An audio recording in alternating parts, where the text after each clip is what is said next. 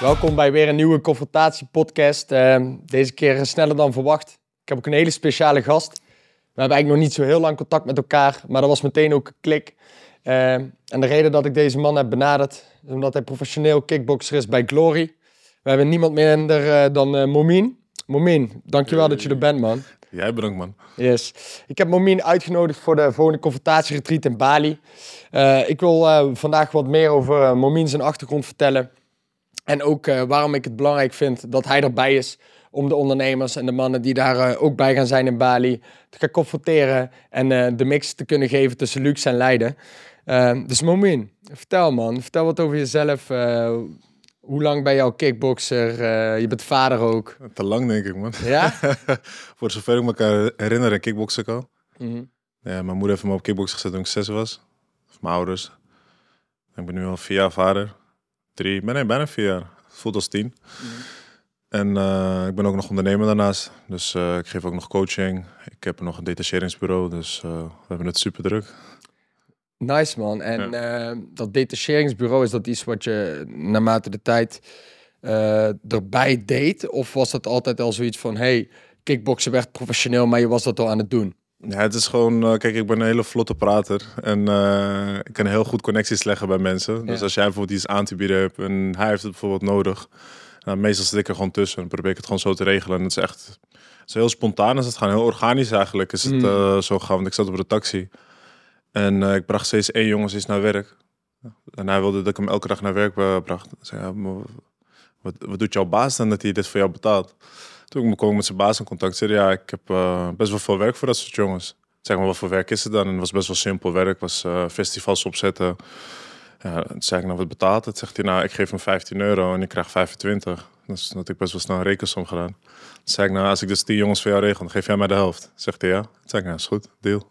Ja, dat klinkt dus echt als een onderhandelaar, ondernemer. Alles wat je nodig hebt in ieder geval. Ja, zeker. Maar mooi. En kickboksen, dus 6 jaar. Vanaf wanneer dacht je, nou, misschien ben ik toch best goed?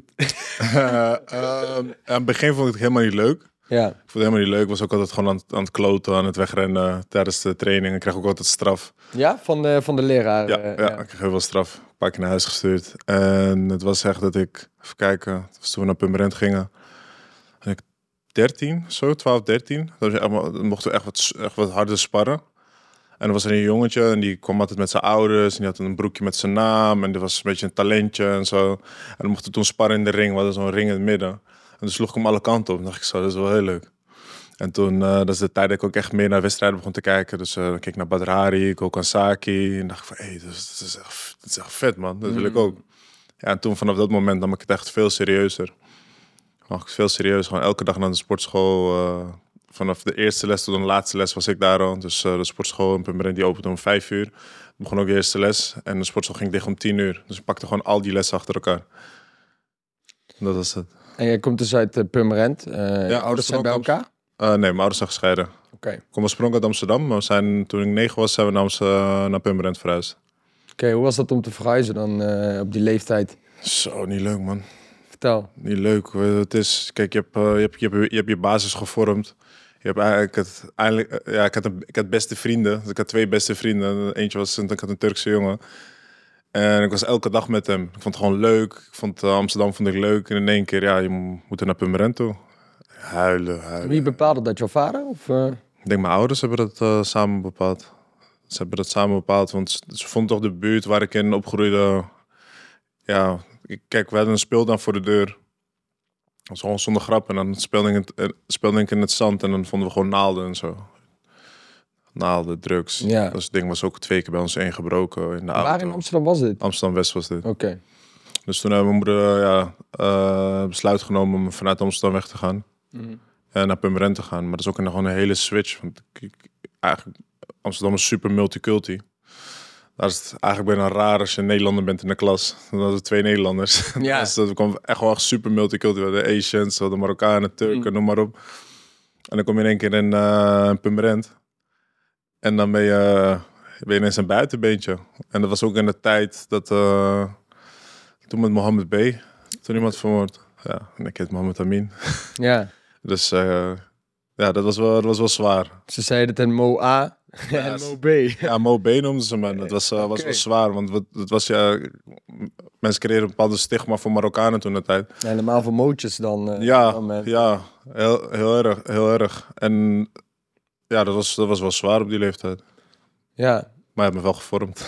Ja, want wat definieer het zwaar op dat moment. Je ging daardoor vechten of ging je daardoor juist confrontaties aan? Of wat gebeurde er? Totaal niet. Ik was niet zo'n vechtersbaasje. Ik was best wel...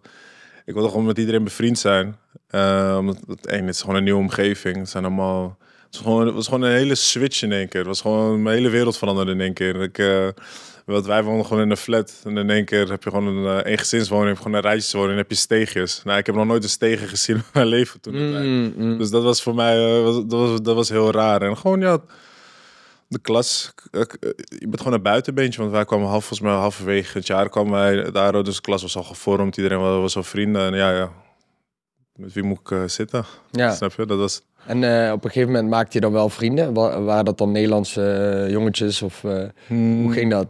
Nee, toen mijn beste vriend, een van mijn beste vrienden gemaakt, een Chinese jongen, Yang, heb ik nog steeds mee bevriend. Ja, leuk. Ja, een beetje van alles. We hadden wat Albanese, Turkse jongens, maar geen Marokkanen. Nee. Oké, en toen op een gegeven moment 9 jaar zei je dat je in Purmerend? Ja.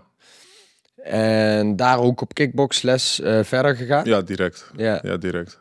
Trainer was toen op dat moment wel de juiste voor jou? Of? Ja, het was gewoon een goede basis. Maar ik mocht daar eigenlijk nooit wedstrijden doen. Ik wilde altijd heel graag wedstrijden doen. Maar omdat ze zeiden, we zijn een gezondheidscentrum, laten wij dus de jeugd geen wedstrijden doen. En toen op een gegeven moment dacht ik van ja, maar dus tot mijn 13 en 14 en ik dacht ik train zo hard. En ik fiets elke dag naar hier. Dus 10 kilometer heen fietsen in de regen en weer terug. En ik mag geen wedstrijden doen, ben ik weggegaan. Oké. Ben ik weggegaan, ja. En hoe ging dat dan? Je liep op een dag, dacht van, ik kan hier niet eens wedstrijden doen, ik wil wedstrijden doen, ik ga iets anders zoeken? Het ging best wel spontaan. Ik kwam Habib Ben Salah tegen. Een beetje een legende voor ons. En die had een sportschooltje. Want wie is dat? Voor dat is een oud vechter. Volgens mij heeft hij alles gedaan. MMA, kickboksen en boksen. Zijn broertje die is overleden, vermoord. Jaren geleden. Dat was een beetje wat voor mensen nu de Badrari was. Dat was hij voor ons, Noord Ben Salah. Maar ja, hun had dus een hele goede basis. En hij had een sportschooltje geopend in Purmerend. En daar deed hij ook dus daar kon je ook alle trainingen volgen. Daar deed ik al MMA, deed ik boksen, deed ik kickboksen. En dat was echt een beetje zo'n Rocky sportschool. Dat was ook ijskoud daar altijd. Ja, man, dat is vet. Super ghetto. Maar dat was wel een hele goede basis voor mij. Dan ben ik naar daar gegaan en daar heb ik echt meer geleerd over het boksen. Toen kwam bijvoorbeeld bij hem en dan zei hij van... voordat jij verder gaat met kickboksen, ga je eerst een jaar lang boksen. Eerst je basis onder de knieën. Dus dat was een goede overstap voor mij. Dus je moest in één keer meer gaan slaan, want... Alleen maar. Ja? Alleen maar gaan slaan. Hij liet ons alleen maar boksen. Echt pure bokstrainingen kregen wij. Dus veel lopen, veel bokzakwerk, veel sparren. Maar daar ben ik wel dankbaar voor. Snap ik, man. En op een gegeven moment, je merkt dus dat je daarin veel progressie maakt qua kickboksen. Tegelijkertijd ben je in die nieuwe buurt. Ja. En ben je daar met nieuwe vrienden, op dat moment Yang heette die? Yang, ja. Ja, Yang. Ben je daar iets nieuws aan het opbouwen? Merkte je dat, naarmate jij dus in die nieuwe omgeving leefde, dat ook invloed had op je vechtsport? Ja, naarmate ik ouder werd wel. Dus kijk, ik was 9 dat ik daar kwam. Ik was best wel onzeker, want ik was ook zwaar overgewicht. Ik werd ook wel wat gepest. En toen wist ik niet, ik kon dat niet omzetten. Weet je, ik kon dat nog niet omzetten in drijfveer of in motivatie, want ik kende dat nog niet. Dus ik dacht van ik ben een zielig jongetje. En naarmate je wat ouder wordt, wat zelfverzekerder wordt, mede ook door de sport. In je levenservaring zet je eigenlijk die haat die je hebt voor mensen die jou pesten. En, Ja, want hoe zag dat pesten eruit? Hoe ging dat? Ja, dat was slaan, opsluiten, voor alles uitmaken. Want we hadden het ook niet zo breed vroeger. Dus dan had ik te kleine kleding aan of tweedehandse kleding aan. En dan ging ik liegen. En dan zei ik, nee man, deze is 30 keer in de was geweest, want we moesten hem schoonmaken. Snap je? Dat soort dingen. Ja. En, maar dat heeft eigenlijk... die momenten, die hebben mij echt gemaakt tot wie ik ben vandaag de dag. Ja, ik vind het heel mooi dat je dat ook aangeeft, want al de podcasts waar ik hier zit, al de mensen die ik hier heb gesproken, die redelijk ver zijn met ondernemen, in dit geval ben jij met topsport en ondernemen. Wat je daarin ook echt wel ziet, is dat er een bepaalde drive is ontstaan door de confrontaties die ze vroeger hebben meegekregen. In jouw geval, in dit geval pest, een nieuwe omgeving. Ik kan me wel voorstellen dat je elke keer dat gebeurde, terwijl je daar aan het opgroeien was, dat je ook zoiets had van, luister, die kickbox, ik ga ze eens poepie laten ruiken, zeg maar, van waar ik van gemaakt ben. En is dat iets wat je dan ook merkte? Ja, wat ik zei, kijk, in het begin kon ik het niet omzetten. Dus in het begin dacht ik, ik kickbox maar een beetje. En volgens mij ben ik niet zo goed. Want wat het is, als iemand jou pest en jou onzeker maakt, dan denk je dat je eigenlijk niks kan. Wat ik zeg, naarmate ik wat ouder werd, dan viel ik ook af. Want ik ging best wel veel trainen toen. Ik trainde toen 5 keer in de week. En ik merkte met het sparren dat het ook goed ging. En met andere dingen. En toen dacht ik van, ja man, dit is wie ik ben, dit is gewoon wie ik ben. Toen ging ik ook naar de middelbare school, ging ik naar een andere stad. En dat was helemaal gewoon een fresh beginning voor mij. Want het was van, niemand kent mij. Niemand... Kijk, op de basisschool, iedereen weet, je bent een paar jaar geleden weer opgesloten. Hebben ze je gewoon gepest. Eigenlijk ben je niet zoveel waard. En dan ga je op een gegeven moment naar een hele nieuwe omgeving. En ik was al best wel lang toen. Ik dacht ook dat ik wat ouder was. En dan krijg je eigenlijk een soort van nieuw respect. Mensen kennen jou nog niet. Dus ik heb eigenlijk gewoon een nieuw begin. Ja, dat hielp wel heel erg bij mij. Dus je kwam daar eigenlijk al binnen als van, daar is Momine de kickboxer. Ja, want dat zei ik ook gewoon. Ik zeg, ben kickboxer. Juist, autoriteit-bom is het meteen niet. Ja, en wat zou je dan tegen mannen of misschien ook vrouwen zeggen die gepest zijn of die in de jeugd misschien wel dingen hebben meegemaakt waardoor ze de overtuiging hebben gekregen van, ik heb geen eigenwaarde of ik ben het niet waard om iets te gaan doen. Jij hebt letterlijk jezelf naar het zelfvertrouwen toegevochten. Klopt. Of het nou buiten de ring was of in de ring. Beide kanten, denk ik. En dat heeft echt wel tijd en doorzettingsvermogen gekost. Ja, zeker weten. Kijk, weet je wat het is? Er is nooit een hater die het beter doet. Er is nooit een hater die het beter doet. Degene die jou pest doet echt niet beter. Degene die jou pest heeft veel grotere onzekerheden dan dat jij hebt. En dat moet je omzetten in motivatie. Als iemand jou pest, dat betekent dat je het heel goed doet. Dat betekent dat je met iets goed bezig bent. Maar jij moet vinden met wat jij goed bezig bent en daarin alles gaan geven. Dat is waar ik in geloof. Ja, het feit dat een hater eigenlijk de tijd neemt om zijn energie te besteden aan het haat geven aan iemand anders. Ja. Dat bewijst eigenlijk het feit dat hij onder jou staat. Of in ieder geval dat hij zelf niet zichzelf waardevol genoeg vindt om over zichzelf te hebben. En de verantwoording te nemen dan, misschien heb ik zelf iets te doen in plaats van belachelijk maken van iemand anders. Dus ja, dat zie je ook vaak. De bully is vaak de pestkop die je thuis misschien ook moeilijk heeft gehad. Dus het grappige is als je zelf gaat echt eens een keer met zo'n pester gaat zitten en je gaat met hem praten en je gaat vragen aan hem van, waarom pest je me? Ik heb bijvoorbeeld een klant van mij die is letterlijk een keer met basisschool jongens gaan zitten, of in ieder geval 1 voor 1 benaderd van, waarom heb je dat mij vroeger aangedaan? Waarom deed je dat? En puntje bij paaltje bleken ze allemaal shit thuis te hebben. Van dat die ouders ook ruzie maakten. En dat ze zelf dus gewoon onzekerheden hadden over als kind. En die ze dan weer op anderen op de school. Dus puntje bij paaltje, als je met elkaar gaat praten, kom je erachter van iedereen heeft zijn shit. Ja. En iedereen heeft zijn redenen waarom die bepaalde dingen doet. Iedereen heeft een rugzak. Precies. Iedereen heeft een zware rugzak. Ja. Oké, en naarmate je dus ouder werd, je kwam weer in een nieuwe omgeving. Waar was dat? Purmerend. Ja, maar na die Purmerend, wat je zei van, ik kwam binnen als, ik ben Momine kickbox, was dat een school? Dat was een school, dus in een andere stad was dat. Dat was een school, dat was in Hoorn was dat. Oké, weer een ander dorpje zeg maar. Ja, oké. Kom je weer als de nieuwe Momine, ik ben kickbox, dan heb je in één keer een hele andere identiteit. Voelde het dan voor jou ook alsof je die identiteit moest aanhouden of vasthouden? Of hoe ging dat? Of ging je dat vanzelf leven? Dat ga je vanzelf leven, want je vormt jezelf. Je vormt jezelf, dus je moet er wel langzaam mee groeien natuurlijk. Maar dat was, kijk, puberteit hielp wel erg. Je krijgt allemaal nieuwe hormonen, je voelt je wat mannelijker, je voelt je wat sterker. Krijgt een baard. Ik krijg een baard in de keel, ja. Nog geen haar op mijn gezicht, het duurde wel lang.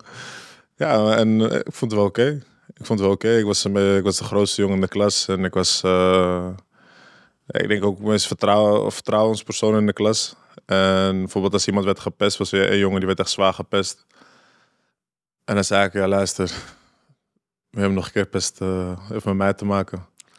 Strijder. Dus hij kwam op voor de pesten, man. Of voor de jongen die gepest werd. Zeker. Ja, Ik deed wel meisjes plagen, maar... hoort erbij. Ja, hoort erbij. Maar dat vond ik wel fijn. Ik heb wel gewoon nieuwe mensen, een nieuwe omgeving. Soms heb je dat ook nodig. Ik denk ook, bijvoorbeeld als persoon zijn, soms is een nieuwe stad is ook belangrijk. Want dan ontdek je je waarde opnieuw. En ik zag vorig jaar zag ik ik weet niet of het een meme was, maar zag ik een plaatje. Dan is een spa-fles, ja, die is in de winkel, 90 cent. Maar diezelfde spa-fles is bij Schiphol 5,50. In de club is die ook €5. Snap je?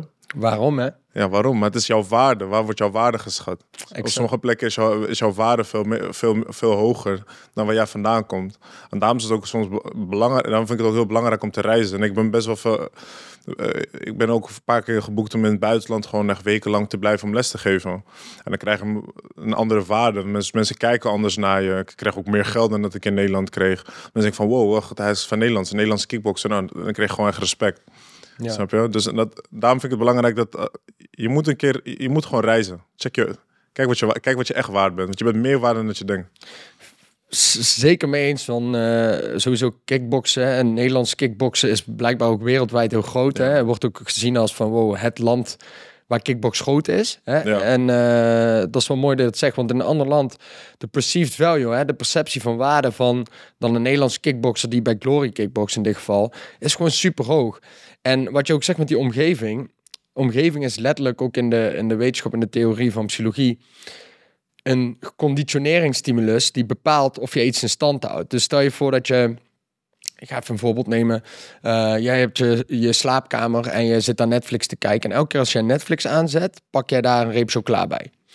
Dan hoef je alleen nog op een gegeven moment, net als Pavlov met de bel, hoef jij nog maar Netflix aan te zetten. En je krijgt die stimulus om die reep chocola te pakken. Ja. Dus je krijgt letterlijk ook die salivatie, die speeks van je mond van die chocola. Dus wat gebeurt er? Op een gegeven moment ben je gewoon een soort van verslaafd aan die chocola wanneer je Netflix opzet in die slaapkamer. Vervolgens ga jij een half jaar werken in het buitenland. Krijg je een andere kamer, andere ruimte, andere omgeving. Zet jij Netflix aan, heb jij niet die stimulus.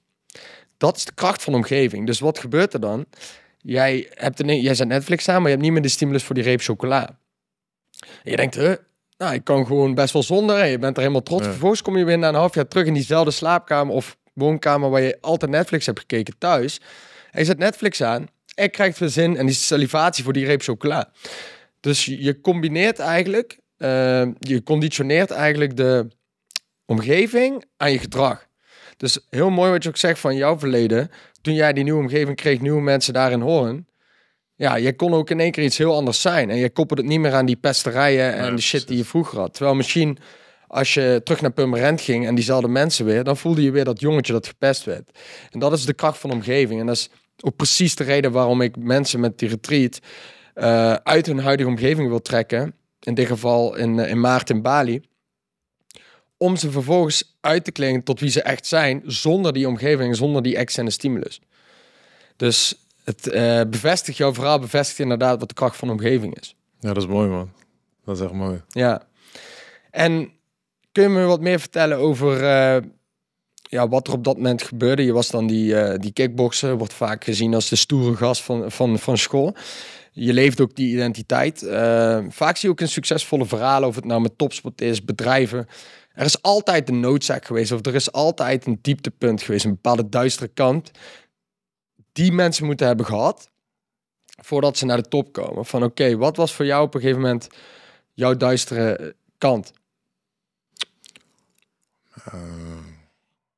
Gewoon mijn hele jeugd. Ja? Ik heb geen goede thuissituatie gehad. Heel veel struggles gehad. Met mijn moeder heel erg. Dus ben ook op jonge leeftijd ben ik ook uit huis gegaan. Daar heb ik er zelf voor gekozen om naar een matrozenopleiding te doen. Matrozenopleiding? Ja, die hoor je niet vaak. Nee, maar ik vond het interessant. Omdat dus, je bent dan 5 dagen van huis en je bent in het weekend thuis. Dus ik dacht, ja, stop. Snap je? Ga ik gewoon... Van huis zijn vind jij dus wel echt een bepaalde waarde. Is wel een bepaalde waarde voor jou? Nee, toen wel, nu niet. Oké, ja, nee. Ja. Nu niet. Nu mis ik mijn vrouw en mijn kleintjes. Dus nu heb ik een goede thuisomgeving. Maar ik had vroeger geen goede thuisomgeving. Dus toen had ik eigenlijk alles op hold gezet. Dus inclusief het kickboksen. En dan ging ik gewoon naar die matrozenopleiding. En toen kwam ik op een gegeven moment terug. Kwam ik weer terug in Purmerend. Mijn school afronden. En toen was ik eigenlijk alleen maar... nog meer alleen maar in een sportschool te vinden. Want dat was mijn afleiding. Ik had geen goede thuissituatie. En het was mijn afleiding van alles. En het is gewoon iets waar ik goed in ben. Het is iets waar ik in groei. Het is iets wat ik leuk vind. En ik wil gewoon echt wedstrijden gaan doen. En toen mocht ik uiteindelijk om mijn 16 wedstrijden doen. Toen kreeg ik een beetje een mentale klap. Want ik weet nog... ik ben niet heel goed gebracht in mijn carrière. Dus toen ik voor mijn eerste wedstrijd vocht... moest ik meteen... was in het dorp was dat, maar het was wel een main event. En dan moest ik tegen iemand... Ik was 16 en die jongen was volgens mij 20. En die woog 8 kilo meer. En die had al meer wedstrijden dan ik gedraaid. Mm-hmm. Ja, ik was zo onzeker als het maar kon. Ik was zo zenuwachtig. De krant kwam. Ik stond in een krant. Niet heel groot, maar achterop toch? Klein. Dacht ik, oh fuck man.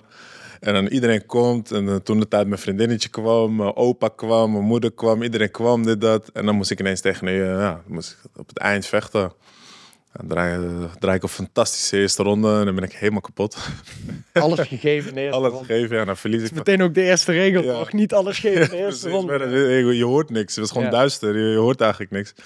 En toen ik die verloren, dacht ik, ja. Maar ik heb me niet echt verloren gevoeld door mijn verlies. Ik heb mijn winst eruit gehaald. Hoe dan? Door gewoon heel boos te worden. En heel...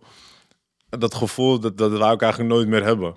Ik wou dat gevoel nooit meer hebben. Dus ik ging meer trainen. Want ik trainde maar bij die nieuwe sportschool in het dorp 2-3 keer in de week. En dan ging ik gewoon meer trainen. Ging ik gewoon voor school. Dan ging ik naar buiten. En dan ging ik gewoon hardlopen. Ging ik in het bos hardlopen. En dan had je van zo'n hele grote tak. Een boomstronk. Maar was gewoon een tak. En dan ging ik op mijn nek. En dan ging ik gewoon rondjes rennen ermee. En ik dacht, dit wil ik nooit meer. En toen won ik een aantal partijen. Toen verloor ik mijn laatste partij. Had ik ook een hele zo'n smerige schouderblessure. Mijn schouder ging er continu uit. Gewoon. Ja man, dat was moeilijk. Ja, blessures, want op dat moment kun je niet trainen. Nee, je kan niet trainen. Je gaat naar de fysio, je gaat naar de arts en die zeggen je moet een andere sport kiezen. Pijnlijk.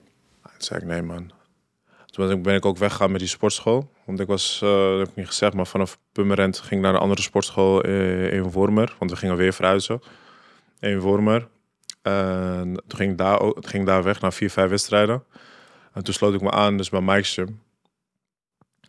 Dus ja, met Mike een plan gemaakt. Mike vond me ook goed. En daar was ik ook aan het trainen van 6 tot 11 in de ochtend. En dan in de avond weer. En toen, punt van bijna mijn wedstrijd en die schouder weer. Dus er zat volgens mij 1,5 jaar tussen. Dus tussen mijn laatste wedstrijd en de wedstrijd die ik zou vechten. En toen ging mijn schouder weer uit de kom. En toen ben ik een hele goede fysio tegengekomen. Ben ik ook nog steeds bevriend mee. Daar is de Vries. En die zei, we gaan je gewoon oplappen tot je gewoon weer kan vechten. Dus toen hebben ze me ook naar een hele goede chirurg gestuurd. Die heeft toen ook mijn schouder geopereerd. Maar ja, in de tussentijd heb ik bijna, denk 3 jaar niet gevochten. Voor de eerste wedstrijd die ik daarna vocht. En dat was best wel een mentale klap. Omdat ik ging best wel goed toen ik net begon. Ik kwam ook in tijdschriften. En werd erkend door mijn vrienden een beetje. Maar ja, al die jongens met wie ik toen begon die ook begonnen met vechten. Want we hadden gewoon een groepje. Ja, die waren ineens allemaal prof. En ik was nog amateur. En ik weet nog dat ik toen mijn debuut mocht maken voor Mike in het Zonnehuis. Dat is een legendarische plek in Amsterdam. Iedereen die groot is, die is daar ooit begonnen. En dan moest ik ineens tegen een Zwitser. Ja, die was volgens mij semi-prof in Zwitserland. En dan deed hij hier in Nederland amateur. En toen dacht ik ook van, dit is echt alles of niets. Ik ben nu 19. Ik heb 3 jaar niet gevochten. Dit is echt alles of niets. Als ik nu verlies, stop ik ermee. Ga ik gewoon iets anders zoeken. Ik roep al jaren kickboksen ben en dat ik bij de grootste sportschool train. Als ik verlies, stop ik. En als ik win, dan gaan we gewoon door. En toen heb ik gewonnen. Sterk, man. Ja. En in die 3 jaar, voordat je naar die wedstrijd toeleefde, wat heb je allemaal gedaan? Trainen. Toch wel trainen, ondanks die schouder? Trainen. Heel veel motivatiefilmpjes kijken. Mezelf brainwashen met Eric Thomas. Dat is de ding. Ik de hele tijd gewoon motivatiefilms kijken. Van, ik kijk ook heel veel anime. Dus ik geloof altijd in een hele goede comeback. Dus, en ik zat daar de hele tijd over aan het nadenken. Ik was de hele tijd aan het nadenken erover. Nadenken. Ook naar school nog natuurlijk. Maar je aan het nadenken van ik moet gewoon echt beter worden. En ik moet gewoon terugkomen. En zo heb ik mezelf echt getraind in die 3 jaar. Gewoon mentaal. En ook gewoon studies gelezen. Of, hoe je je mind kan tricken. Gewoon wat psycholoog ging gewoon dingen uitleggen over topsportmentaliteit. En dat keek ik gewoon van mijn 17. En keek ik er gewoon van oké, nee, maar ik moet sterk zijn in mijn hoofd. Want omdat ik in die wedstrijden daarvoor was ik niet zo sterk in mijn hoofd. Dat ik soms dichtklapte in de ring. Dat er gewoon niks uitkwam. Een soort blackout. Gewoon blackout. Wow. Gewoon blackout. En echt, dit mag nooit meer gebeuren. Dat mag nooit meer gebeuren. Dus ja, gewoon manifesteren heel veel. Dat is echt hetgeen wat mij nog steeds vandaag de dag helpt. En wat is zo'n topsportmentaliteit trick dan? Waar je veel over las of waar je veel over zat te kijken? Ja, dat manifesteren toch wel. Oh, ik dacht visualiseren. Visualiseren, want ik dacht altijd dat het was omdat ik dromerig was. Ja. Maar dat helpt dus wel. Want als jij gewoon de hele tijd een situatie in je hoofd voordoet en je bent de hele tijd aan het winnen in die situatie, dan is de kans dat je gaat winnen echt heel groot. Ja, er zijn studies, verschillende studies van verschillende sporten ook. Basketbal, honkbal bijvoorbeeld, waar ze 2 teams, eigenlijk 3 teams als een soort studie langs elkaar laten trainen. Ene doet alleen maar visualiseren, dus dat hij bijvoorbeeld met die honkbalknuppel die bal slaat. De andere groep die doet alleen trainen. Dus letterlijk met de bal, dus met de knuppel de bal slaan. En de derde groep doet zowel visualiseren dat ze de bal slaan met de honkbalknuppel als trainen. Dus een combinatie ervan. En wat zie je dus echt in die laatste groep, die dus en visualiseert en die met de honkbalknuppel de bal slaat, daadwerkelijk in een training, dus fysiek en mentaal, dat die veel meer resultaten haalden bij progressie in training. Dus progressie in honkbal. En dit geldt ook voor basketbal en in jouw geval dus ook bij kickbox. Dat het dus echt wel degelijk zin heeft om te visualiseren wat je ook daadwerkelijk traint. Ja, zeker. Want je bent eigenlijk voorbereid al. Je hebt eigenlijk al een plan gemaakt. Ja. Moet je hem alleen maar uitvoeren. En dat is het beste. Want kijk, heel veel wedstrijden zie ik gewoon in mijn hoofd al. Ja. En ik denk aan elke uitkomst wat er kan gebeuren in een wedstrijd. Natuurlijk wel winst. En dan komt dat ook uit, want dan ga je ook trainen en denk oké, zo moet het. En dat continu. Zoals mijn krachttrainer Jordan Kroon. Ze hebben ook gewoon heel veel ademhalingstechnieken.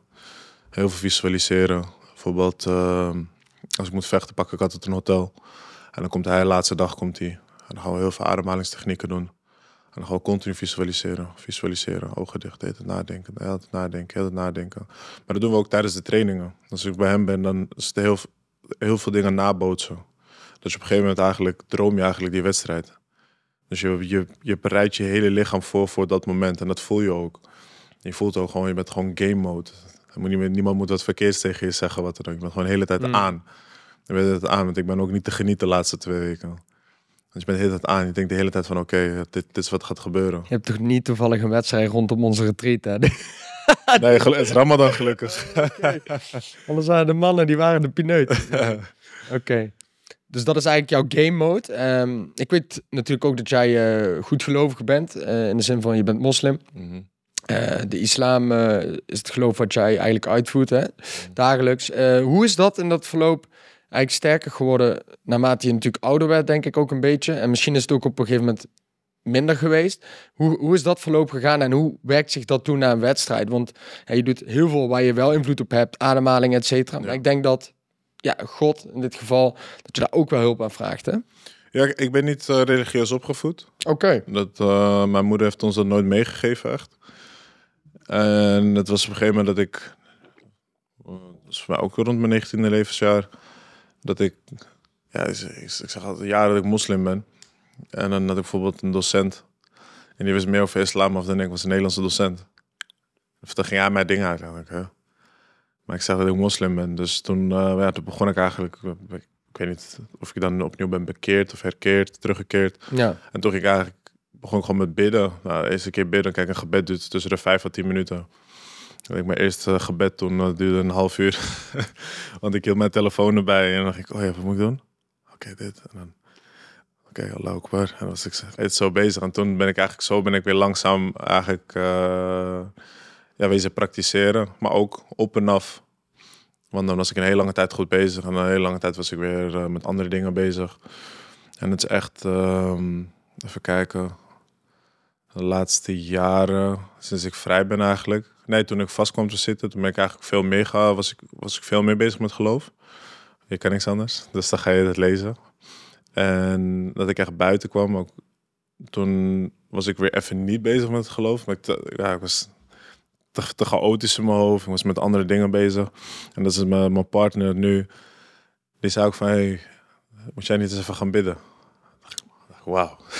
Dankjewel. Met jou ga ik trouwen. Ja, strijdig. Met jou ga ik trouwen. Ja, herkenbaar. En ja, kijk, we hebben ook kinderen. En ik wil dus ik heb 2 dochters. En ik wil dus dat mijn dochters met iemand thuiskomen die dus praktiseert. Dus die echt een vent is en die dus praktiseert. Dan dacht ik, ja, ik kan het wel willen. Maar ja, lead by example. Dus ik moet wel een voorbeeld zijn. Het staat ook letterlijk in de Koran en de Bijbel staat dat de man het voorbeeld moet zijn voor het Precies, gezin. ja, je bent de herder. Ja. Je bent de herder van het Juist, gezin. Je moet je gezin leiden. Dan denk ik, ik moet mijn gezin leiden. Dus ben ik ook mee gaan praktiseren nog steeds. Dus ik wil elke dag gewoon nieuwe kennis opdoen. En dat heeft mij eigenlijk heel veel rust gegeven. Want toen ik mijn debuut maakte voor Glory, dat was 3 dagen na Ramadan. Dus ik heb de hele Ramadan gehad om eigenlijk dichter bij God te komen. En dat gaf mij zo ontzettend veel rust. De maand Ramadan gaf mij zo ontzettend veel rust. Want ik was ook nog steeds aan het voorbereiden naar Ramadan. En nagaan, we zijn niet aan het eten. We zijn gewoon kaart aan het trainen. We zijn kaart aan het sparren. Maar het gaf me wel een kracht. En ik voelde mij heel, heel krachtig. Want wat je zegt, sommige dingen heb je gewoon niet in je handen. Je hebt eigenlijk niks in je handen. Mm-hmm. Alles is in de handen van God. En daar geloof ik nog steeds bij. Maar dat leerde ik toen echt. Van oké, weet je, wat de uitkomst ook is. Het is gewoon mekteb. Het is voorgeschreven. En met die mindset ging ik trainen. En dat ging echt ontzettend goed. Trainingen gingen echt heel goed. Alles ging goed. En ik voelde me ook heel sterk. Want heel veel mensen, heel veel moslims vechten niet vlak na de Ramadan. Dan zeg je, ja, mijn lichaam moet weer acclimatiseren. Dus ik wil een maand na de Ramadan of 2 maanden na de Ramadan. Ik dacht, nee man, ik ga het gewoon doen. Ik ga het gewoon doen. En toen, alles ging goed. De hele week ging goed. De wedstrijd ging fantastisch. En dacht ik van, wauw man. En dan zei iemand van, ja, je hebt het goed gedaan. En ik zeg, nee man, al praise Allah man. Ik heb dat niet gedaan. Mooi. Zeker niet. Ja, jij bent alleen maar degene die het uitvoert. Ja. Ja, en het mooie ik ben gewoon een tool. Ja. Ik ben gewoon een tool. En zo zie ik het ook. Want ik heb niks in mijn handen. Wij kunnen niks. Ja. Ja, want hij kan zo je schouder uit komen. Ja, ja, precies. Ja, en dat is het. Hè. Die controle dus echt buiten jezelf leggen. Alles doen wat jij kan doen. En de rest zeggen van oké, ik laat dat los. Ik laat dat bij hem. Dat is wat echt heel veel vrijheid en rust geeft, denk ik. Uiteindelijk ook in je vechten, je trainen, de wedstrijd zelf en daar naartoe. Lijkt mij. Ja, klopt. Maar het geeft rust met alles. Het geeft rust met het leven. Als er bijvoorbeeld tegenslagen zijn, denk ik, het gebeurt met een reden. Snap je? Dat gesprek wat jij en ik hebben gehad, sommige dingen gebeuren gewoon met een reden.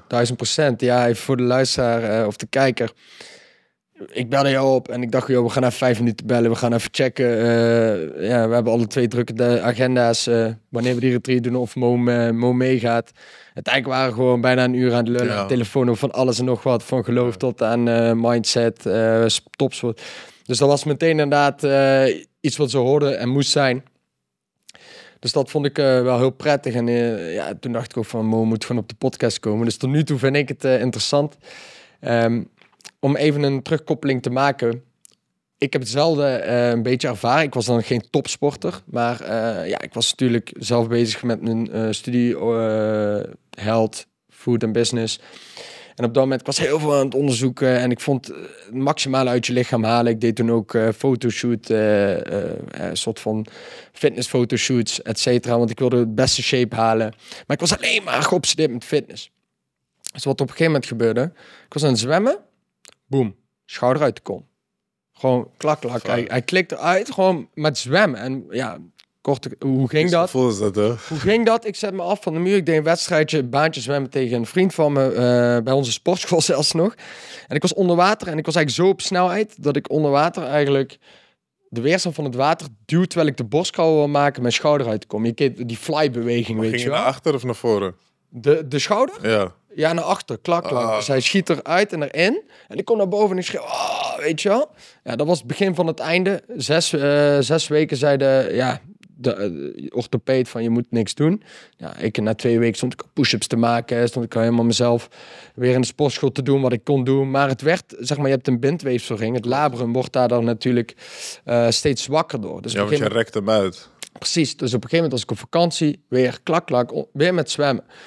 Dus op een gegeven moment wordt hij steeds zwakker, weet je wel. En toen heb ik een MRI gedaan bij een orthopeed. Dat was de orthopeed van PSV. En uiteindelijk hij zegt, ja man, als jij er... Want ik had op een gegeven moment ook pijn met trainen, weet je wel. Het werd ook gewoon gevaarlijker met fitness, want ik trainde best wel zwaar. Maar ja, ik vond die shape en de beste en maximaal uit mezelf halen zo belangrijk, dat het mij op dat moment gewoon helemaal niet boeide. Het boeide wel, maar ik had zoiets van, ja, je moet toch altijd wel in beweging blijven, je moet wel iets doen, maar stiekem ga je dan toch te ver. Ego man, 100% 19-jarige jongen, 20-jarige jongen, zware ego. Dus wat gebeurt er? Ja, MRI, spuiten zo'n contrastspuit. Cortisonsteroïden, toch? Nee. Oh, die contrast... Ja, die heb ik ook voor die MRI. Dus die heb ik ook gehad, ja. Pijn, man, ja, op bot, die deed echt pijn. Dus ik kreeg... kunnen ze zien wat de stuk is. Precies, dus ik ging die MRI en ze konden precies zien. Ja, je moet geopereerd worden als jij pijnloos wil verder trainen. Ja, en op dat moment was trainen mijn alles, dus ik geopereerd worden. En dan mag je 6 maanden niks doen. Maar hebben ze hem vastgemaakt aan de voorkant of heb je pinnen gehad? Nee, ze hebben hem vastgemaakt. Dus ze hebben het labrum eerst losgerekt. Dat heb ik ook gehad. Ik kon kiezen tussen dat of pinnen, maar pinnen moeten weer na een paar jaar weer eruit. Ja, daarom dat pinnen, dan had je ook denk ik niet echt meer kunnen kickboksen, man. Zeg maar zo. Gekke pinnen, dat moeten we niet hebben. Maar inderdaad, uiteindelijk dus geopereerd. Ja, dan sta je dus letterlijk stil. En op dat moment, dat was dan mijn duistere periode. Want ik besefte, fuck, de trainen was mijn alles op dat moment. Letterlijk, mijn werk was mensen coachen op fitnessgebied. Mijn opleiding ging over voeding, business, alle wetenschap erachter, tussen die twee. En ook het lichaam, menselijk lichaam, biochemisch. En ik kon het zelf niet meer doen. Ja. Dus een beetje wat jij had met het kickboksen. En ja, dan sta je dus stil. Ik had toen ook nog een vriendinnetje die boeide het sowieso niet ervoor met trainen. Want die zag er altijd gewoon goed uit, zeg maar. Dus zij ging liever op stap en dat soort dingen. Maar toen merkte ik dus... Oké, nu ik niet kan trainen, moet ik links kijken, moet ik rechts kijken. En zijn er ook andere dingen, familie, zijn er ook andere dingen die ook belangrijk zijn. Die verder gaan, de emotie, wat voel ik nu ik niet kan trainen? Oh shit, misschien ging ik ook trainen om bepaalde dingen niet willen aan te kijken. Bepaalde confrontaties niet te willen aangaan. Dus trainen was mijn verdoving, daarmate, maar ook natuurlijk mijn uitlaatklep. En dat is er dan niet meer. En dan ga je in één keer andere dingen zien. En dat heeft me dus ook nog een betere coach gemaakt op dat moment. Want ik besefte van shit, er is veel meer. Er is ook mentale shit, er is ook emotionele shit. Niet alleen het fysiek, hoe je eruit ziet en hoe zwaar je lift. Dus die tijd heeft me ook weer nog sterker mentaal gemaakt om uiteindelijk weer... Ik ben eigenlijk van de top van hoe ik fysiek er toen uitzag, daar een heel diep dal gegaan en uiteindelijk in het midden gekomen qua... ik train gewoon omdat ik goed uit wil zien, dat ik me fit wil voelen, gezond wil voelen. Ik ga nou naar de gym mentaal sterk te zijn. Ik hoef niet per se altijd onder de 4% vet te zitten of weet ik veel. Ja. Want dat is gewoon niet gezond. Ik wil maximaal kunnen presteren met ondernemen. En dat is ook de link die je kunt maken tussen topsport en ondernemen. Eigenlijk is ondernemen gewoon topsport daarin, weet je wel. Je moet maximaal presteren. En je kunt niet op alle vlakken tegelijkertijd die elastiek maximaal rekken, want dan klapt die gewoon. Dus eindstand denk ik dat ik daar heel veel van geleerd heb van die periode dat ik niks kon met mijn schouder. Om die comeback te maken. Ik weet nog dat ik, net zoals jij net ook benoemde, dat ik zo'n hashtag comeback stronger in mijn Insta-post zette. Heb ik echt 100 keer geplaatst die. Hashtag comeback stronger. Ja. Lazar Angelov, die had toen ook operatie, was ook zo'n fitness, zo'n guy die die had ook veel blessures. En ik dacht, net als hem, comeback stronger. Dat was die kale, toch? Ja, met die paard en zo. Dat is de eerste keer dat ik het heb gezien, volgens mij. Sterk. Sindsdien gebruik ik het zo. Ja. Hij had iets met spierziekte of zo, toch? Ja, hij had ook spier en uiteindelijk, kijk... Want hij zag er echt Beest, Gek man. uit met die baard zo. Kijk, het mooie was, ik ben half Bulgaar. Mijn moeder komt uit Bulgarije. Vet. En hij kwam ook uit Bulgarije. Dus hij was nog meer een idool voor mij op die leeftijd, weet je. Oh, Lazar, zijn lichaam, apps, bla bla bla, weet je. Ja.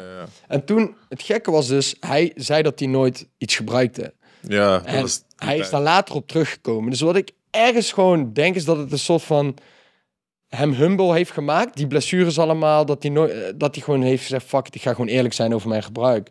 Want het is echt pas way later eruit Ja, gekomen. maar je ziet dat nu heel veel fitnessfluencers toegeven dat ze gebruiken. Klopt. En dat is wel eigenlijk wel mooi, vind ik. Eindelijk, man. Want Ja. ik denk toch, je krijgt uiteindelijk die waarheid, die straf. Ik geloof dat die naar boven komt. Ja, want je bent eigenlijk aan het voorliegen de hele tijd. Jezelf ook vooral. En dat is ook wat ik nu merk, nu ik bekend ben. Dat je toch wel het goede voorbeeld wil geven. Ik wil niet mijn audience gaan voorliegen, wat dan ook. En dan moet je nagaan, bijvoorbeeld die fitness-influencer, want dat is gewoon wereldwijd. Dus ze hebben niet alleen fans uit Nederland of Marokko of Bulgarije, wat dan ook. Het is gewoon wereldwijd. Moet je nagaan hoeveel mensen jou voorliegt. Mensen gaan zich kapot zweten. Ze kopen elk product wat jij aanbiedt. Van, hé, ja, maar deze creatine, die maakt me echt super sterk. Maar als je naar hem kijkt, denk je, ja, gebruik wel iets meer dan creatine. Nou, dat is dus het punt. Op een gegeven moment, ik was op een leeftijd dat ik echt daadwerkelijk dacht dat het mogelijk was wat hij behaalde. Natural. En op een gegeven moment kom je tot het besef, dat kan niet. Maar moet je nagaan, dus die mensen die dat niet snappen. Laatst zag ik ook... Maar je hebt ook sommige mensen die denken dat worstelen echt is, toch? Ja. Ja, maar het is... Ja, maar heel eerlijk, je bent op een leeftijd waar je het ook wil geloven. Als man, als jong volwassene jongen die net wat ouder aan het worden is. Je bent aan het trainen. Heel eerlijk, je wil ook geloven dat dat natuurlijk kan. Natuurlijk.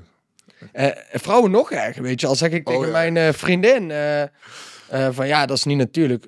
Hoezo? Gebruikt hij iets? Weet je, zie je dat niet? Weet je wel, niet per se over Lazar, maar überhaupt. Dat ik denk, dat zie je toch? Ja, met al die opgepompte billen en zo denken vrouwen van echt, ja, als ik echt die bootyband haal, dan ga ik ook zo'n kont krijgen. Maar helaas, gelukkig hebben we een scherp ogen voor. Ja, inmiddels wel. Hè? Ja. En ik zie wat jij niet ziet. Hè? Dus dat soort dingen wel.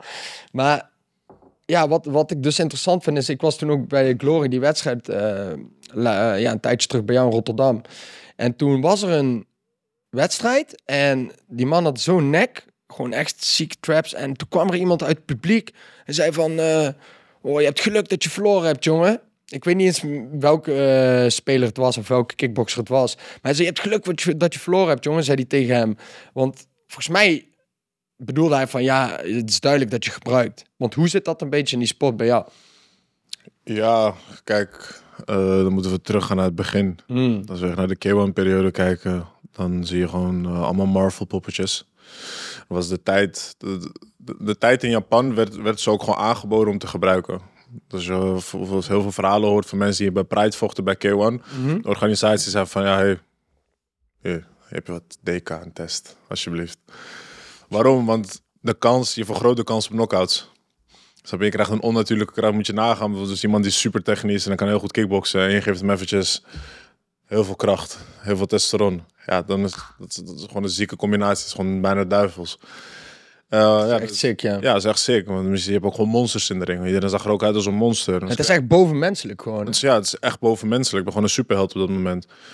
En ja, toen is dat dus echt begonnen. Maar kijk, ik denk doping heeft altijd in topsport gezeten. Ik denk nog steeds dat vechters het gebruiken bij heel veel organisaties. Kijk, ik ben getekend bij PFL en bij Glory. En ik denk dat er nog steeds vechters zijn die het gebruiken. Kijk, we worden getest. Maar ja, het zijn altijd mensen die denk ik wel omzeilen.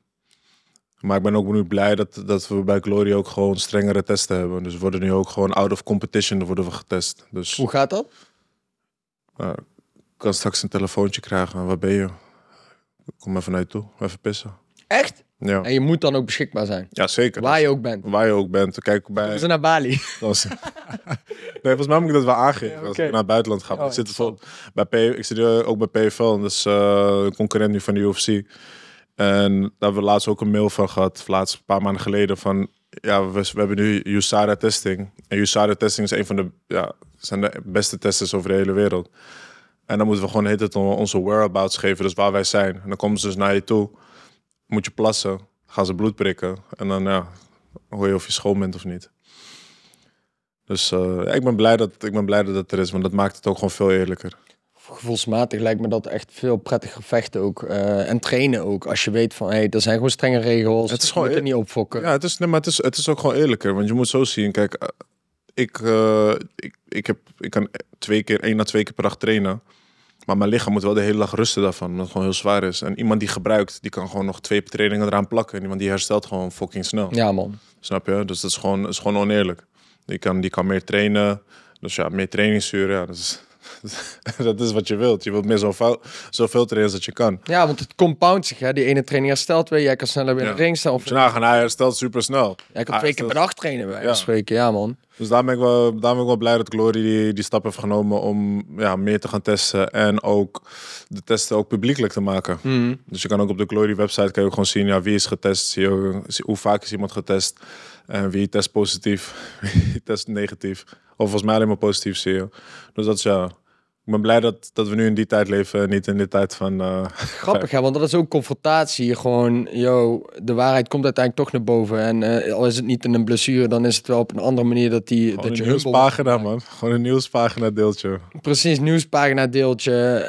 Ja, op een bepaalde manier denk ik altijd dat het naar boven komt. En weet je kunt een tijdje kun je dan shine pakken als je niet wordt gepakt. Maar uiteindelijk...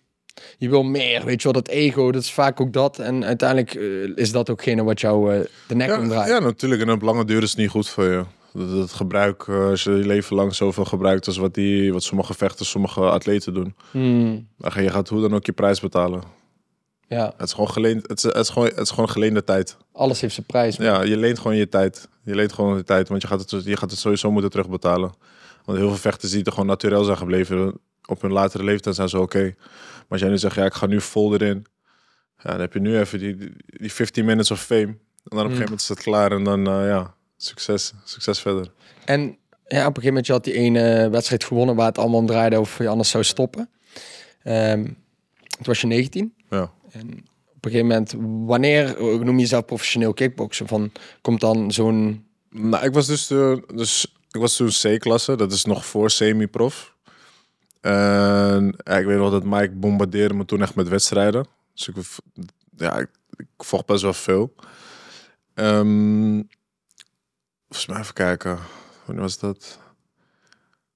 Dus we 4 partijen achter elkaar gewonnen. Van allemaal jongens die best wel talentvol waren. Dus in mijn divisie, dus in mijn gewicht. Dus de next best talentjes. En toen weet ik nog wel 2 dagen van tevoren werd ik gebeld voor een invalpartij. Want blijkbaar hou ik van invalpartijen. Ik heb er heel veel gedaan.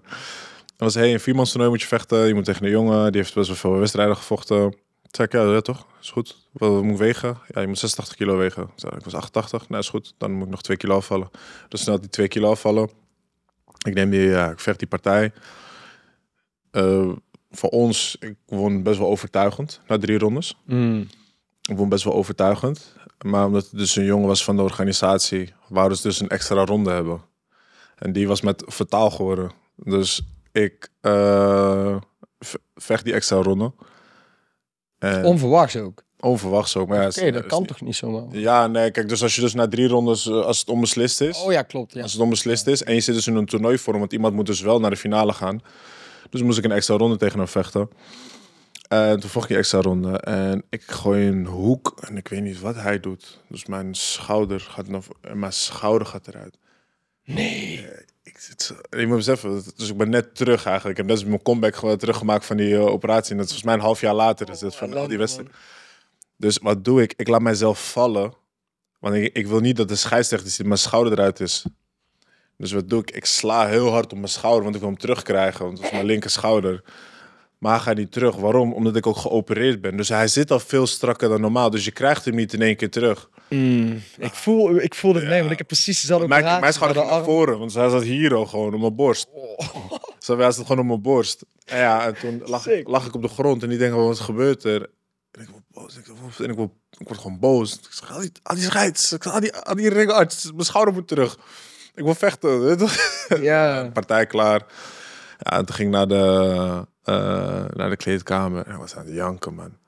Ik was gewoon echt aan het janken. Ik denk, niet weer. Het gaat net zo goed. Ik heb zoveel wedstrijden gehad van niet weer. En toen dacht ik... Maar toen kon ik het heel snel omzetten. Ik kon het heel snel omzetten. Veerkracht, man. Ja, man. Dus ik zeg tegen ik zei tegen hem, maak een foto van mij. Dus dan zie je de ambulancebroeder naast me zo, zit mijn hand zo en kijk op je foto, maar ik zat aan het lachen, nog tranen in mijn ogen. En toen had ik ook een post geplaatst daarna. En dan, ik weet nog wel, dat is ook een foto, van Dragon Ball Z was een stukje van Vegeta. En dat hij had ook altijd iets aan zijn linkerarm. En er was een plaatje dat hij zo zat. Dus had ik mijn foto naast die van hem gezet. Toen zei ik, ja, ik kom wel sterker terug. En toen heeft Mike me echt heel snel geswitcht, man. Toen heb ik gewoon meteen een partij daarna gedraaid. En dat was prof. In het buitenland was dat prof. En toen heb ik verloren.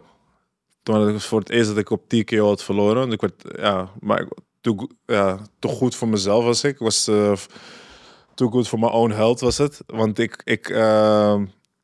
ik moest ineens een gewichtsklasse... Ja, die jongen was dus een gewichtsklasse hoger dan ik ben. En dat was een professioneel bokser. Ja, dat wist ik niet. Ik dacht van ja, we gaan gewoon een amateurpartijtje draaien. Want ik ben nog eigenlijk geen semi-prof. Was ik nog niet eens. Ik zou eigenlijk mijn eerste semi-prof vechten. Moest ik eens tegen de jongen vechten. Slaat hij me neer. Plat op mijn rug. Gewoon plat. Was op tv was het. Was plat. Volgens mij in Estland was dat. Ik was plat op mijn rug. En die commentator zegt, ja, he's not getting up from that one. Oeh. Ja, maar dat hoorde ik pas later. Ja, dat snap ik. Dat snap ik, ja. En ik denk, nee man. Ik sta gewoon op. En ik denk, je moeder. Je moeder. Ja, dus je weet gewoon dat de wereld kijkt, toch? Ja, maar ik dacht, nee man. Dit is voor het eerst op tv en het is voor het eerst. Ik denk, nee man. Dus ik sta... boeit mij niet dat hij 10 kilo zwaarder is dan ook. Ik sta op, dus die partij staat ook nog steeds op YouTube. En ik sta op en ik vecht gewoon voor wat ik waard ben. En na die eerste ronde kom ik terug. Volgens mij was ik 1 of 2 keer neergegaan in de eerste ronde. En Mike praat tegen mij, maar ik hoor Mike niet.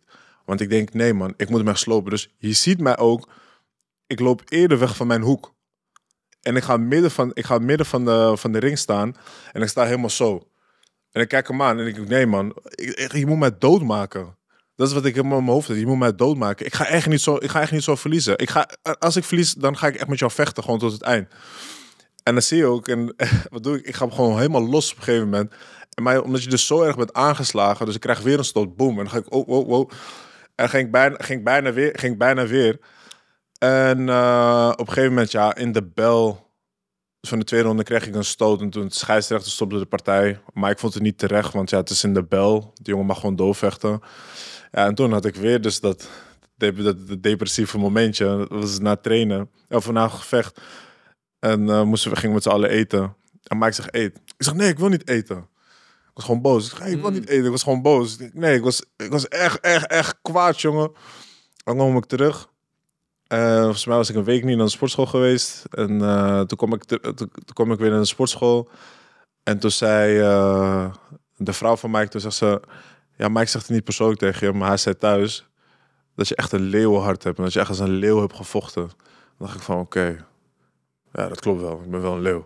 Ik dacht, dat klopt. Ja, mooi. En toen zei Mike van... ja, ik heb een ander partijtje voor je 2 weken later. Maar trouwens, ja, dus ik heb een andere partij voor je 2 weken later. En dat zou dan meteen mijn profpartij zijn. Dus ik had dus die hele semi-prof geskipt. Okay. Dus van C naar A gegaan. En dan zeg je, volgens mij is Duitse vechter. Volgens mij had hij het Showtime gevochten, wat dan ook. Maar dan moest ik wel 10 kilo afvallen in een week. Oké. En toen dacht ik van, ja, maar dit is mijn turnaround, man. Dit is mijn turnaround. En dit moet ik beseffen, dit is allemaal 9 maanden gebeurd. Dat is van comeback naar prof. Ik dacht, ja, maar dit is mijn turnaround. Dus ik ging trainen, ik ging sparren. Hij zegt, hoe ging sparren? Hij zegt, sparren ging goed. Ik heb er echt zin in. En toen mocht ik ineens... ik kreeg toen €1000. Dat is fucking veel. Ja. Ik kreeg ineens 1000, want ik vocht al die tijd gratis. Dan kreeg ik ineens €1000. Moest ik tegen die man vechten. Ja, en ik win hem gewoon overtuigend. Dan dacht ik van, ja man. Comeback story, man. 2 keer in 1 jaar. Ik dacht, ja man. Ja, en toen werd ik prof. En toen ging ik naast mijn schoenen lopen. Nee. Ja. Nee, maar je won, zeg maar, alleen omdat je meedeed kreeg je al 1000 of omdat je won? Kreeg je ik kreeg sowieso. Oké, en als je wint nog meer, toch? Of? Nee, want het was de les met een partij. Hij zegt die, want toen verkochten we, kijk, een kickbox verkoop je ook tafels, dus tickets, tafels. En dan verkocht ik eentje en ik denk, ja, ik heb een tafel van €1000. En ik denk, hoe moet ik die, ja, hoe moet ik dat verkopen? Ik heb niet zulke vrienden, snap je? En toen kwam Angelo, dat is een jongen die bij Mike had traint, Angelo Bos. En zei, weet je wat, ik pak die tafel wel bij jou. Wow. Zo, ik heb 1000... Want ik woonde toen op mezelf. Ik dacht, chill, man. En, en, een maand duur. Ja, het is gewoon een maand duur. Ja, 2 maanden is op kamers. Maar... Nice. En hoe oud ben je nou? Ik ben 27 geworden vorige week. Oké. En wanneer werd je dan prof, om het maar zo te zeggen? Dat is op mijn 19e. Dus dat is allemaal gebeurd. Dus die comeback en alles, dat is allemaal... Ik heb heel wat jaren geskipt, maar ik heb alles ingehaald. Ja, het gek is dus dat je van 19 tot je prof werd, was echt keihard werken. Gewoon. En ja, man. Nu nog steeds waarschijnlijk. Alleen op het moment dat die turnaround is gekomen, vanaf dat moment veranderde denk ik ook iets in jou. Ja, zeker. Zeker. Want kijk, het ziet eruit alsof het heel snel is gebeurd, maar er zit gewoon best wel... Er zitten jaren investeringen. Dus vanaf mijn 16e tot mijn 19e dat ik niet kon vechten, was ik altijd trainen. Met de beste jongens aan het trainen. En gewoon met Myrtle Groenhart. Die paar keer techniekje vocht. Die was op zijn allerscherpst toen. En dan in één keer binnen 9 maanden dan ga je dus van amateur naar prof. Snap je? Maar met hoogtepunten en dieptepunten. Snap je? En eindigend op een hoogtepunt. Dus ja, het is een turner, maar dat heeft me wel...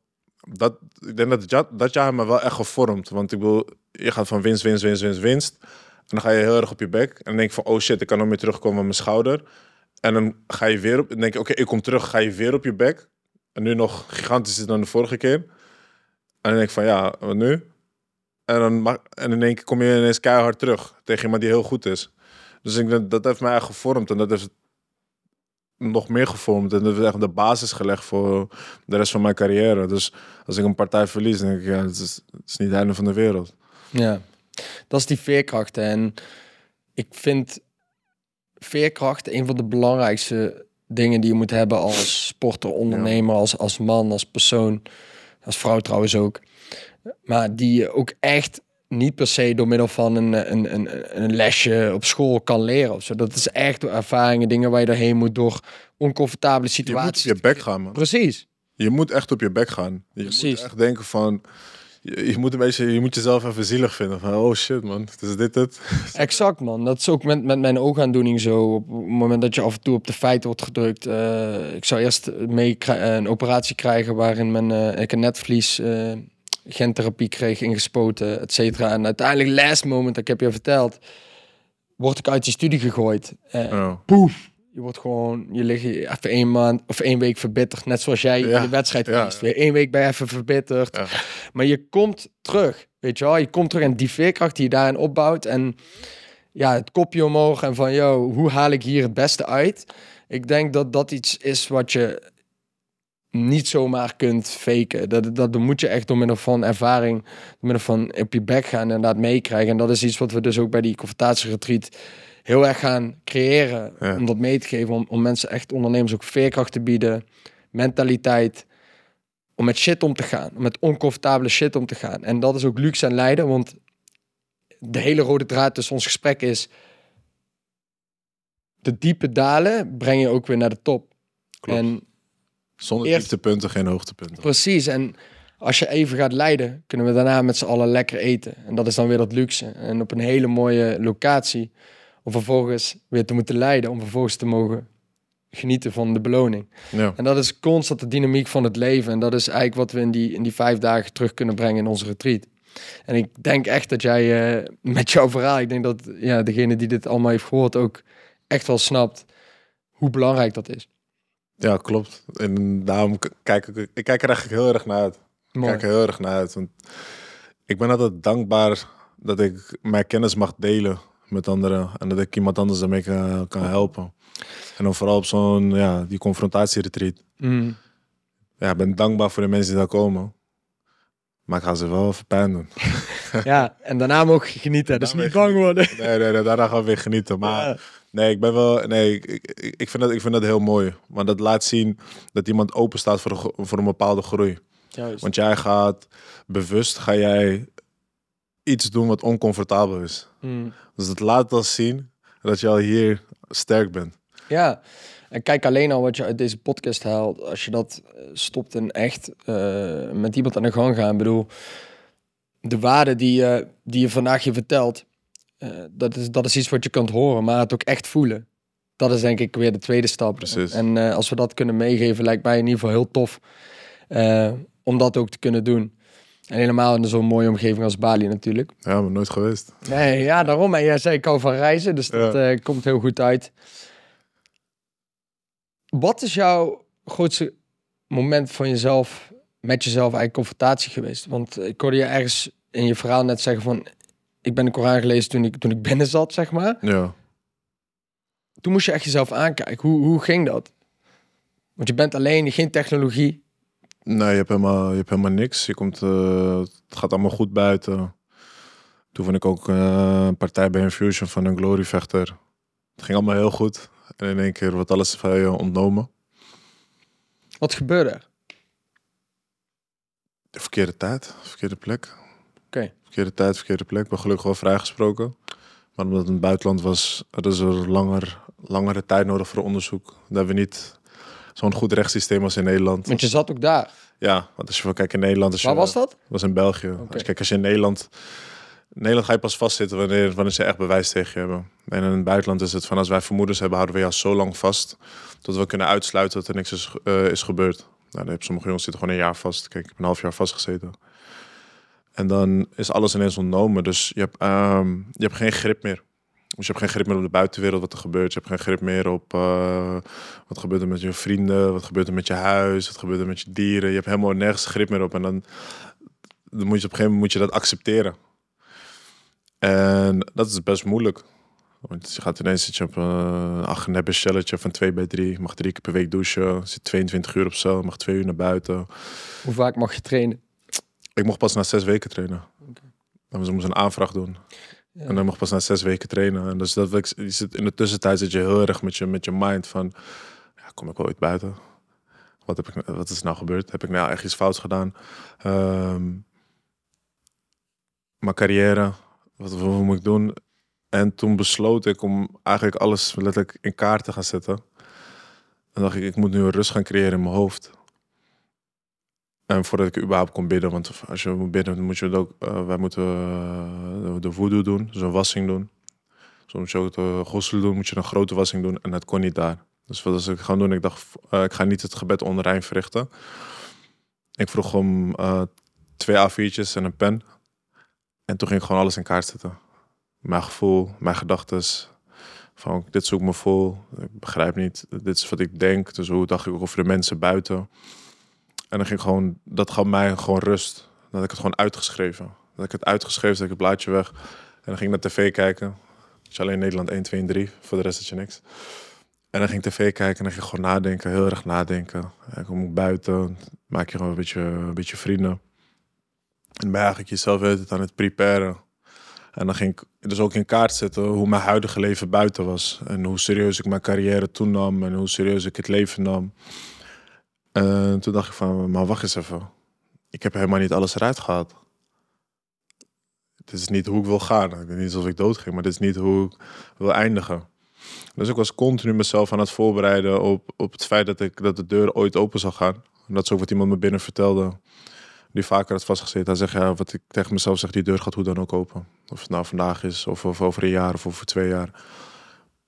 En ik had een soort van wraak naar mezelf toe gecreëerd.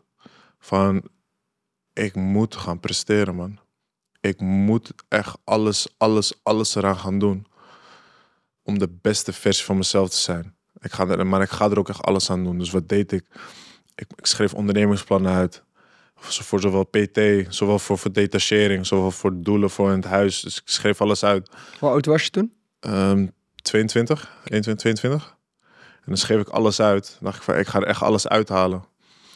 En wat grappig is, dat de kracht van schrijven, is dat ik al die ondernemingsplannen ben ik zwaar overheen gegaan. Want toen ik buiten kwam, heb ik ook volgens mij, ik heb bijna nooit meer een training gemist. Het langste wat ik een training heb gemist is na mijn handoperatie. Dat ik 4 weken niet kon trainen. En ik heb nooit meer een training gemist. En ik had ook best wel... Ik denk dat ik echt heel nog wat harder ben geworden in mijn hoofd. Nog wat sterker ben geworden in mijn hoofd. Maar ook wat nog meer gaan leren waarderen. Dus de kleine dingen waardeer ik gewoon. Weet je, gewoon thuiskomen. Gewoon even thuis zijn. Even, gewoon kunnen bellen wanneer je wilt bellen. Naar iemand toe kunnen rijden, naar wie ik toe kan rijden. Eten, genieten van je eten. Je familie liefhebben. Maar ook in die tijd ben ik ook... Ik heb nog nooit zoveel gebeden in mijn leven. Bracht je dichter bij God. Ja, zeker. Want je hebt niks anders op dat moment. Alleen jezelf en hem. Je hebt alleen jezelf en God. En daarom ben ik, wat ik zeg, ik ben gewoon echt, alhamdulillah, ik ben gewoon heel dankbaar voor... Ik ben ook, als ik bijvoorbeeld een tijdmachine zou hebben, zou ik hem nooit gebruiken. Want ik zou niet dat uit mijn leven willen halen. Waarom? Want het heeft mij gevormd tot wie ik ben. Ken je... Ik hoorde jou net over Vegeta praten. Dragon Ball Z, de Hyperbolic Time Chamber.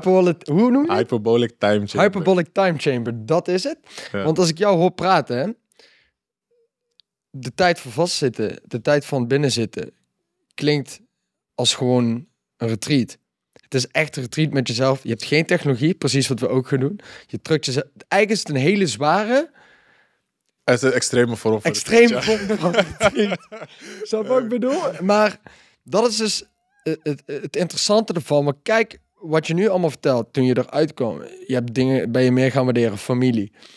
Het vechten. Je hebt nooit meer een training overslaan. Je bent gaan schrijven. Je bent dichter bij jezelf gekomen. Dichter bij je geloof gekomen. Je bent misschien nog nooit zo mentaal zo sterk geweest als daar. Dus wat je ook zegt, ik zou nooit terug willen in de tijd om dingen te veranderen. Want juist die hele zware vorm van terugtrekking heeft jou gemaakt. Een boost, dat geeft je een boost. Maar ik denk ook dat zoiets je kan breken. Ja, het ligt aan welke kant die opvalt, zeker. Ja, kijk, het is ben je een diamant of een steen. En diamanten worden onder pressure gemaakt. En stenen breken onder pressure. Dus je zal echt zien als je op zo'n moment zit wat je echt aan jezelf hebt. Ik heb echt mensen daar zien huilen, zien weglopen van hun problemen en zijn buiten gekomen. En het is allemaal eigenlijk alleen maar slechter gegaan. Dus het is, wat haal jij uit zo'n moment? Snap je? Ben jij een slachtoffer of haal je gewoon je les eruit? En daarom zeg ik ook met een verlies. Kijk, ik geloof pas dat een verlies is wanneer je verloren voelt. Dus het maakt niet uit of het in business is. Het maakt niet uit of het in sport is. Maar als jij je les eruit hebt gehaald, heb jij gewoon een winst. En die moet je toepassen. Die lessen moet je toepassen in het leven. Ja, en ik had verloren. Ja. Maar ik voelde me niet verloren. Dus ik heb mijn les eruit gehaald. Want dit mag nooit meer gebeuren. En ik ga nu gewoon, dat is even een wake-up call. En ik ga nu gewoon nog harder werken aan al mijn doelen. Ja, als je dat ook zo kan omarmen, dan kun je nooit verliezen. Nee, man. Dan embrace je alles. Dan zie je dingen als een beproeving. Zeker. Ja, beproeving, ja. Zeker, het is gewoon een beproeving van God geweest. Ja. Van, ga je nou... Kijk, wij geloven in dat God zal je altijd een beproeving geven. Maar die beproeving is puur om te kijken van... Ga jij terug naar God? Of verder weg. Ga je verder weg? Ga jij terug naar God? En praktiseer je ook in de tussentijd? Dan wacht er een beloning voor je op het eind. 100%. Maar ga jij weg van God? Ja, succes verder. Lijden en luxe. Ja, ja, kijk, en die koppeling daar naartoe is gewoon zo belangrijk dat als je leert om te gaan met die tegenslagen en ze omzetten in je power, in veerkracht, dan uiteindelijk ben je unstoppable en dat is wel gebleken. Ik moet eerlijk zeggen dat als je naar een gewone kickboxer, ik bedoel meer, als je de gewone persoon bekijkt die een kickboxer ziet, die ziet jou als een kickboxer. Ik denk dat we na deze podcast kunnen zien dat we hier iemand hebben zitten, die is vader. Je hebt 2 kids, toch? ja. Je hebt de partner, is 70 jaar, je hebt alles meegemaakt. Ja, weet je, luister maar terug wat het allemaal is, maar er is veel meer dan alleen slechts die jongen die in de ring staat, die man die in de ring staat. En alles daaromheen, alles buiten de ring heeft jou gemaakt tot die man die als professional in de ring staat. En dat vind ik het waardevolle aan zo'n gesprek hebben we vandaag met jou hier, is dat je ziet dat alle shit erbuiten creëert wat er daar binnen in die ring staat. Ja, klopt. Want mensen kijken hier verder. Snap je? En mensen zien... Oh ja, professional kickbox, hij zal wel veel trainen, man. Ja. Maar ze zien niet alle shit. Ze zien niet alle beproevingen. Ze zien niet alle testen. Ik had hier niet moeten staan eigenlijk. Snap je? In mijn carrière. Precies. Met al die dingen die ik heb meegemaakt. Daar ben ik ook heel dankbaar dat ik dit allemaal kan doen. Ik ben heel dankbaar voor dit soort momenten. Dat jij mij uitnodigt. Dat ik mijn kennis mag delen met de mensen op de retreat. Snap je? Dat je naar mijn verhaal wil luisteren. Dat ik als kind, als het onzekere jochie die dik was, dat ik niet kunnen dromen. Snap je? Ja, en ik denk dat je de boodschap ook is, dan besef dat wanneer je oordeelt over een bepaald persoon, je weet niet wat erachter zit. Nee. We moeten mensen leren kennen. We moeten onderzoeken, hey, klopt het wat ik over deze persoon denk? In plaats van zomaar random te gaan oordelen over iemand. Ja, niet te snel aannames doen. Dat doen we zoveel, hè? Dat is jammer, man. Dat vind ik ook jammer. Want ik denk ook... ik word denk ik ook niet echt begrepen. Snap je? Want mensen, kijk, wat ik zeg, mensen weten niet waar je vandaan komt. Dus een bepaalde houding die je hebt, dat is omdat je wel gevormd bent. Snap je? Kijk, ik ben super alfa, ik ben super ding, maar ik ben zo gevormd. Snap je? Dat is niet omdat ik een of andere dag denk van, weet je wat? Ja. Dit is wie ik ben. Dat is je vorm, het leven vormt je tot de persoon die je bent. Ja, en aan de andere kant zie ik ook een man met compassie, met een klein hart uiteindelijk, die iets goeds wil brengen aan deze wereld. Ja. Dat zit er natuurlijk allemaal onder. Klopt. Ja, ik denk dat we hem gewoon gaan afronden, man. We hebben genoeg gezegd. Wil je meer van Momine? Wil je meer van dit soort confrontaties? Zorg dat je erbij bent in Bali als ondernemer zijnde. Je kunt gewoon meer informatie aanvragen via onze landingspagina. Momine, als je één ding moet zeggen wat je even aan de kijker of luisteraar wil meegeven, wat zou dat zijn, man? Geloof in je droom. Moet ik in die camera kijken? Geloof in je droom. Dit is jouw snippet, man. Ja, man, geloof in je droom, man. Hey. Zet alles in hetgeen waar jij in gelooft. Boeit niet wat andere mensen zeggen. Doe gewoon wat jij wilt. Want je bent pas vrij als het je niet uitmaakt wat andere mensen van je denken. Dan pas ben je vrij. Wat jij denkt dat andere mensen denken, denk je zelf. Ja. Mooi, man. We gaan hem afronden, Momine. Ik denk echt een hele waardevolle podcast. Dankjewel dat je was. Ja, man, dankjewel. Jij ook.